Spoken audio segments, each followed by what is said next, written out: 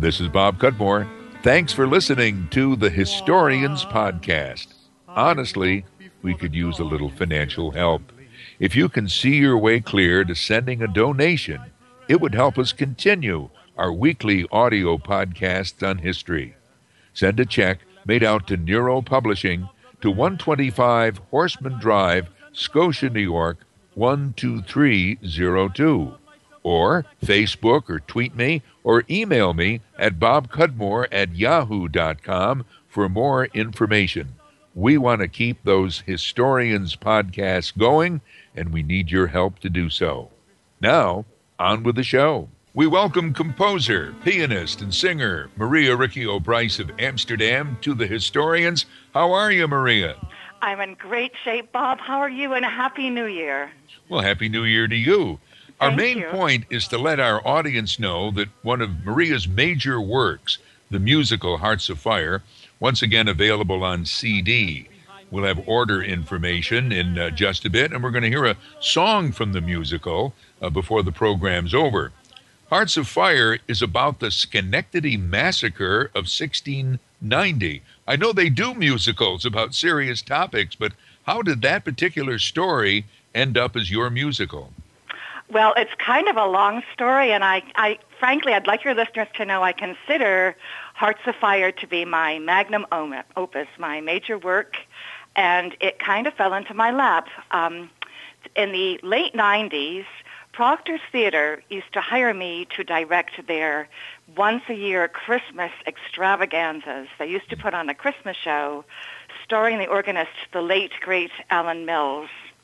And they hired me to turn what was basically a kind of boring 2-hour thing of a guy sitting at an organ and playing Christmas favorites into a sort of Radio City musical kind of entertainment. Mm-hmm. And I guess they liked what I did because the then artistic director of Proctor's, Dennis Madden, suggested to me, we're coming up on the 300th anniversary of the Schenectady Massacre. This was in 1990 now. Mm-hmm. So the massacre was 1690. So actually, at the end of 89, Dennis Madden said to me, the massacre will celebrate, or we will celebrate its 300th anniversary. Why don't you think about creating something in its honor? Bob, I don't know what I'm doing on your program entitled The Historians, because I'm not an historian right. at all. And I basically knew nothing about the massacre except that it had occurred. Yes. And maybe just a little background, and maybe I'm on thin ice as well. It's an early colonial settlement attacked by Indians allied with the French, in 1690, and many were killed, many were spared. That's exactly right. They were based in Montreal, and it was the French who recruited the Indians. And the original plan was they were going to march all the way down and attack Albany. However, rumor has it, and rumor reached them, that the Schenectady fortress was singularly unprepared and wide open. So at the very last minute, they changed direction and attacked the sleeping village of Schenectady, and it was February 8th, 1690. There was a snowstorm of legendary proportions, I imagine similar to the one that's wending its way towards us right now. And they attacked in dead of night, no warning. All the villagers came tumbling out of their homes and were slaughtered. I think they lost half the inhabitants of the village, and many of the survivors were then summarily marched to Montreal. It was scandalous in its brutality, and I'll cut to the chase. What really grabbed me as a composer when I read the story and I did the bit of research that I did, what astonished me was that through all the heartache and destruction of that night, of that massacre, the survivors decided to stay and rebuild, and that was no mean feat. And I found that so inspiring that it kind of led me to, I drew a strange sort of comparison to my own life at the time. I was living back in Amsterdam, New York, where I'd been born and raised, after a hiatus of 10 years in London, running a theater and living a very sophisticated, glamorous life as an artist, as an actress, theater director, musician. And fate would have it that I ended back here. And I'll be honest, Bob, I had not yet made my peace with it. But at the same time that I received the commission to write Hearts of Fire, my beloved father, Peter Riccio, was unexpectedly diagnosed with terminal cancer. So at the time that I'm writing, I'm tending to him, and he was such a stage father. He wanted so badly for me to come up with something that would inspire others, and so it became something that he and I almost did together, that my kids would go to McNulty School. My eldest was at middle school at that time, and I'd write, and then in the afternoon I'd go up to see my father, and I'd sing to him in his home what I'd written that day. And in his particularly stage fatherish, inimitable way, he would rave to me, "It's beautiful, it's wonderful, you've got it," which would inspire me to the next day to do the exact same thing. So it became it was a life changer for me, and I hear him in it every time I listen to it. Well, I've heard the show. I mean, I went to see the show when this was done back in 1990 or 1991. I guess it was done in both years. And I've seen your other programs, and you are able to transmit such emotion in your work. And it seems to me you were onto something. I don't know if I'm sounding like your father did, but I mean, the point is that, it's what a story this was, and it does, and it related to you, and it relates to all of us, really. Well, if you remember it at all, it begins with two characters. One old man on his deathbed with his nephew, as I called it, and the nephew is pleading with the old man, "Don't leave me, please, don't die." And the old man saying, "There's so much more than me and you. There's your heritage behind you, and there's the future about to come that you must help create." And so that was the umbrella on which I hung the whole story. There are a couple of songs in there I wrote directly for my father. And, the recording that is available now on CD was from the second year's production in 1991. The one I'm talking about was 1990. My father passed just 2 months after Hearts of Fire was performed the first time, but he was in a box seat, Bob. Yes, he was. And I think he would have so loved to hear the music over, and I can just see how he would have played it and played it and played it. But yes, there's so much that I thought about, just the responsibility we have to our homes. And when they are threatened, if we've been sort of haphazard about them before, suddenly we can see the absolute utter value of what we have, and we hold to it so tightly. And that's how I ended up, really, at the end of it, feeling delighted that I live exactly where I live. It honestly changed my life. And the productions featured a large cast, 60 people? 60 people. The youngest member of the cast, I kid you not, was 3 weeks old. And the eldest member was a gentleman in his late 70s. And, I had such wonderful talent. In the first production, my sister Sophie played the lead role of Anna van der Bogart, and my dearest lifelong friend, John Allen, played Jan Spoors, who plays opposite her. My son, Andrew, plays the pivotal character of young Samuel, through whose eyes the whole massacre occurs, the whole story. And he is, in fact, the old man dying on the deathbed, because we see the panorama of his life. And then all my kids were in it. My sister Connie played the laboring woman. It really was a family affair. And I do want to tell you this, because to me it seems like the absolute ultimate blessing. In 1990, when we reprised the production, I had told my producer, my then husband, Alan, I'm only going to do it again if we get the soundtrack properly, professionally recorded. Mm-hmm. That was my caveat. And he rather unwillingly agreed. But listen to this. We went along to do it, and we decided to go with Cathedral Sound Studio in Rensselaer. Mm-hmm. And the sound engineer we were assigned to was the premier sound engineer in the Capital District. His name was Ralph Sherry. Mm-hmm. So Ralph Sherry's got all these microphones in this recording studio with 60 cast members recording the entire score. Then they all go away, and it's the two of us, Ralph the engineer and me the composer, in the studio mixing all the tracks. And on the second track, my sister Connie has a one-line solo. And she sang the solo. Her voice came through the sound studio room we were in. And Ralph Sherry turned on his little studio stool to me and said, "That Connie, is that her name? She's beautiful."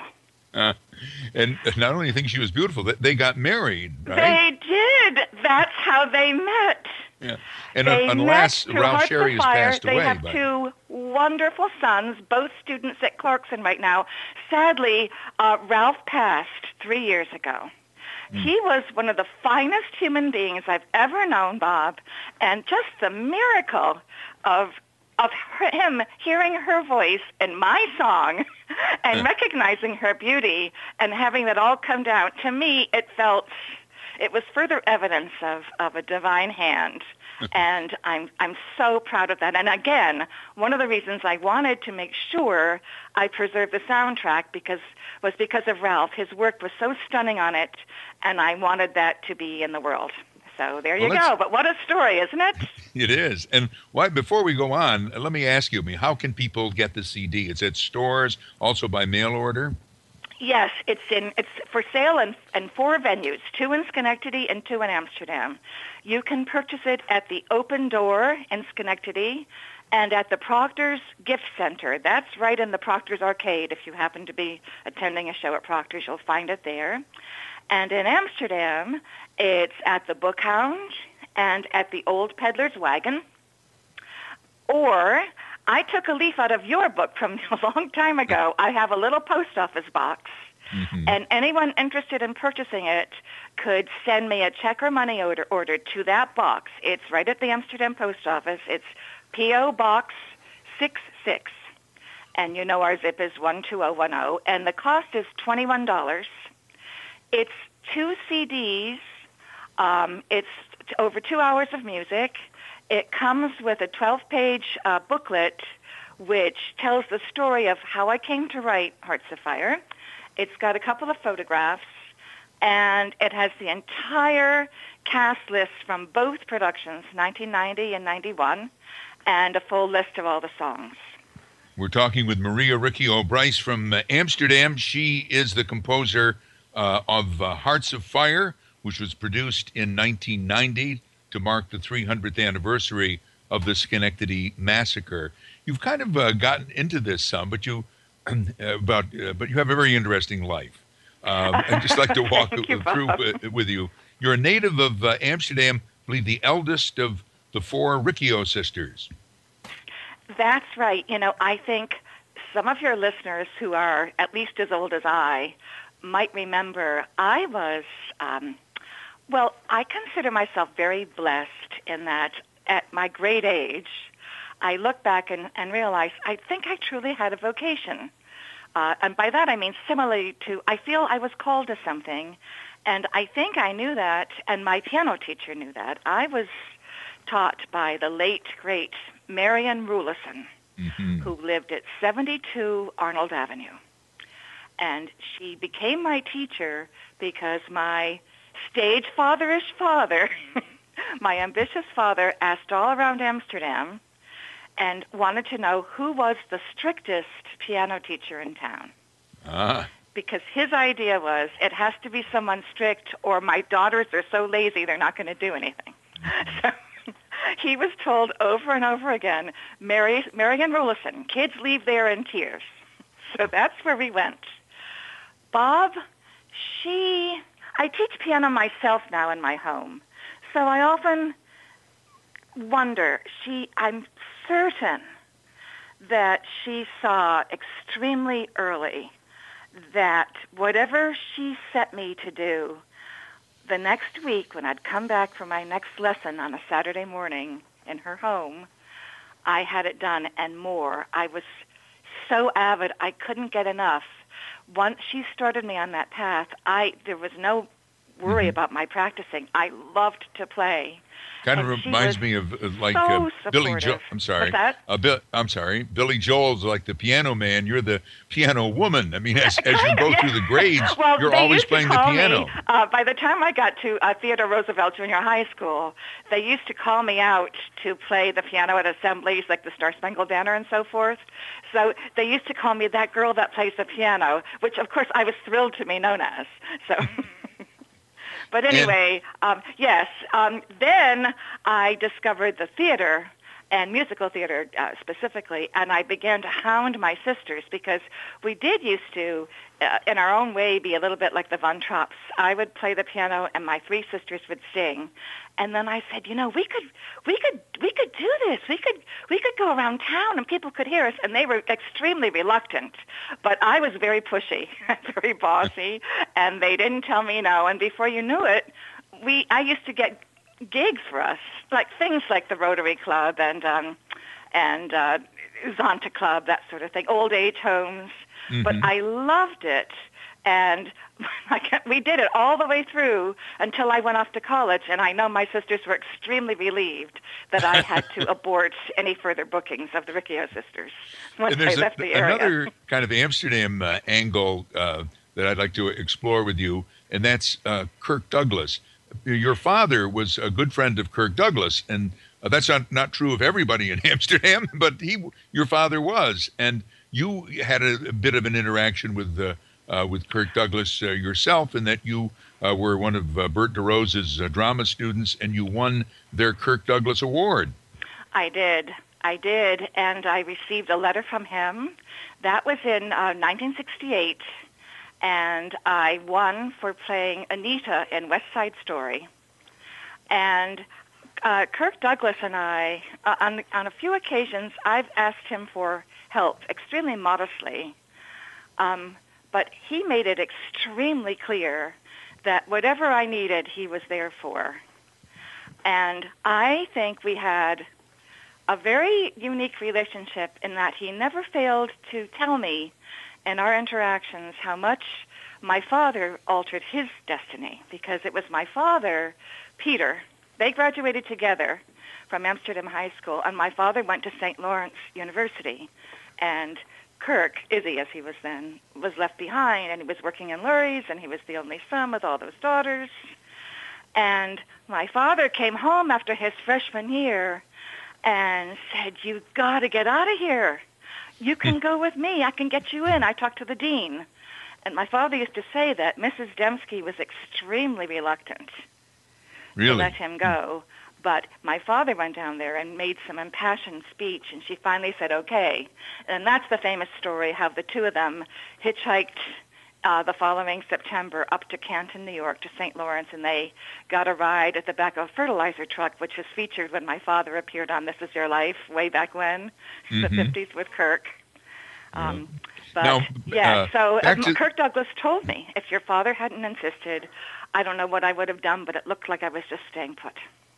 Now, back to your own life. And jump in when it becomes too a little of a summary. You got the Riccio sisters. You eventually go to college, Manhattanville College, I believe. I think you do some summer stock, and then you go over to England, and you and Alan Bryce, you operate a theater over there, do you not? That's right. I met Alan in my first season of summer stock at Western Playhouse, Western Vermont, and he was a very charming Englishman. And both of us want to be actors. And so, Bob, I'm embarrassed to say, almost the minute I graduated from Manhattanville College, I took off my cap and gown and went to London. And we joined the ranks of out-of-work actors along with millions of others. And it just so happened that one night we were all having dinner, a bunch of out-of-work actors and us. And the actor, a fellow actress's husband, I remember he was a fireman. And unlikely, he said, you guys are always complaining. Why don't you do something? Why don't you start your own theater if nobody's going to hire you? He kind of said it in jest, but when everyone went away, Alan and I said, why don't we? And we were young. I think I was 24 or 5. But we set about doing such a thing, and we only really thought that we'd get a venue for 3 or 4 months to showcase our own gifts and those of our friends, because it's like a catch-22 in the theater. You have to have an equity card to get a job, but in order to get a job, you have to have an equity card. So we were hoping that we would get some agents out and make that happen, but we were blown away by it. Just so happened that our theater just took off, and those are the days in the 70s in London when fringe theater, it's sort of like off-Broadway, but it was the big thing, and within a decade, we were the premier fringe theater in London. And we produced all kinds of new work. We rubbed elbows with all kinds of leading lights, and we thought we had a great life. And then Margaret Thatcher was elected, and almost all government subsidies were seriously cut.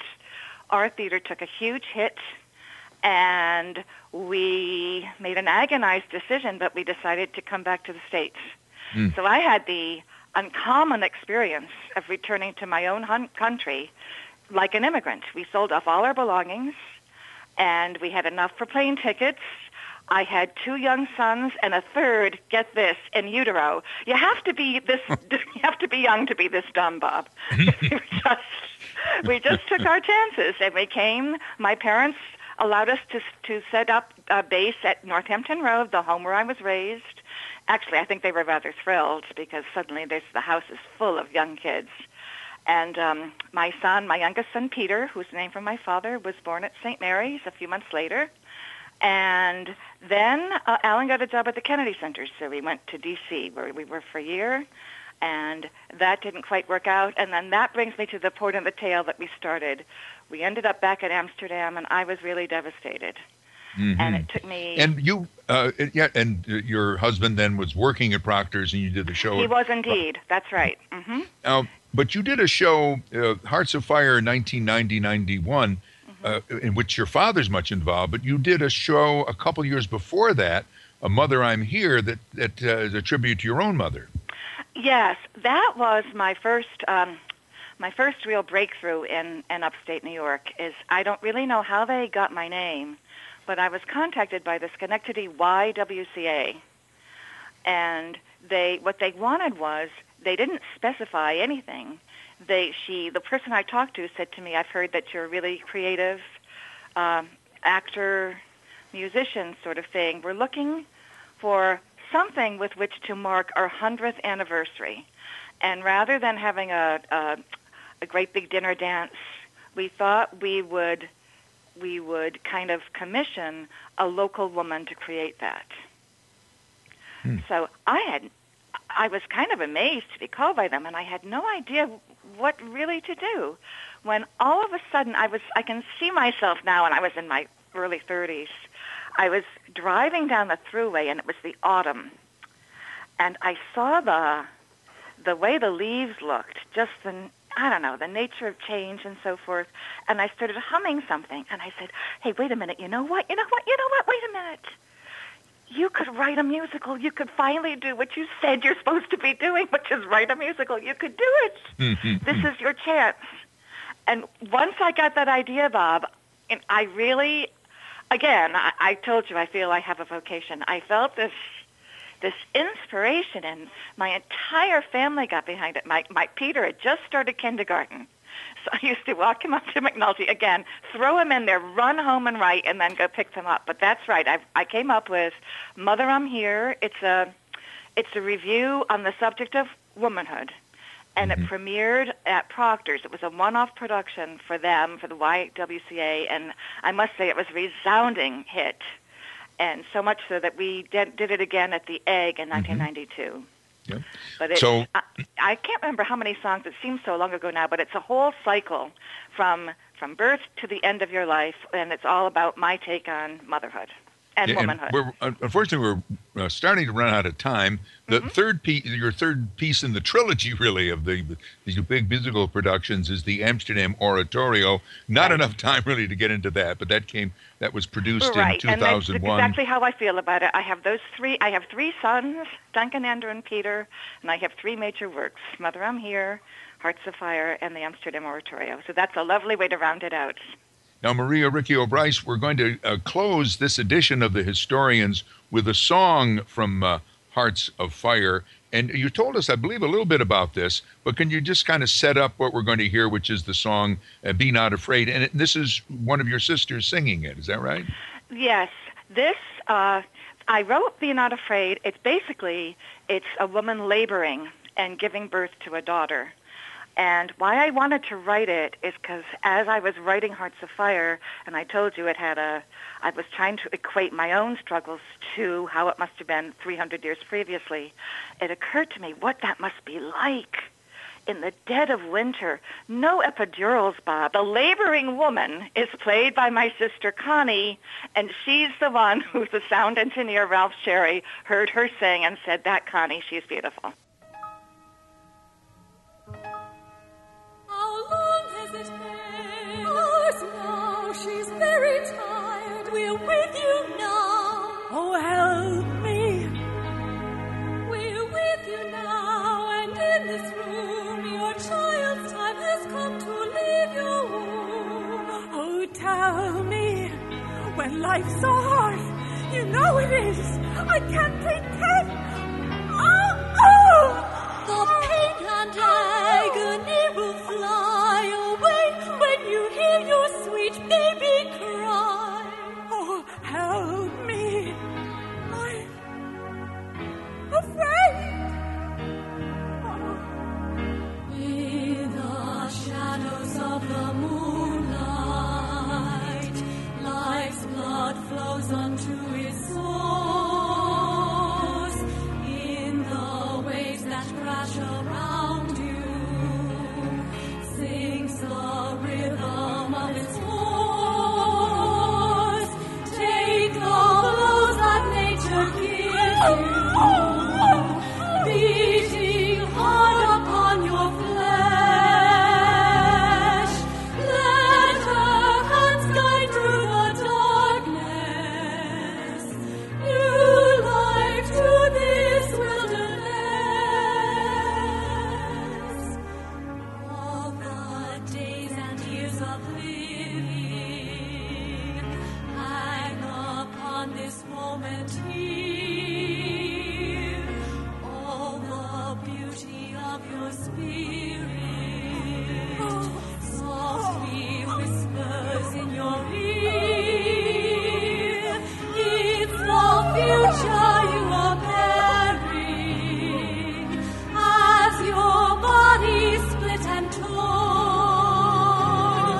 It's the future that is calling, crying, shouting to be born. Be not afraid to lead it to the river. Be not afraid to take it by the hand. Be not afraid to guide its walking footsteps and place it firmly, proudly on this land. Be not afraid to drink the wine of passion. Be not afraid to laugh and love and cry. Be not afraid to give the world your blessing, a part of you to live after you die. After you die. I've got a daughter. It's a girl. My baby. My little one. Oh. Be not afraid. CDs of Maria Riccio Bryce's Hearts of Fire, available at Old Peddler's Wagon and the Bookhound in Amsterdam, Proctor's Gift Shop and the Open Door in Schenectady. or by mail for $21 at Box 66, Amsterdam 12010. This is Bob Cudmore. You've been listening to The Historians.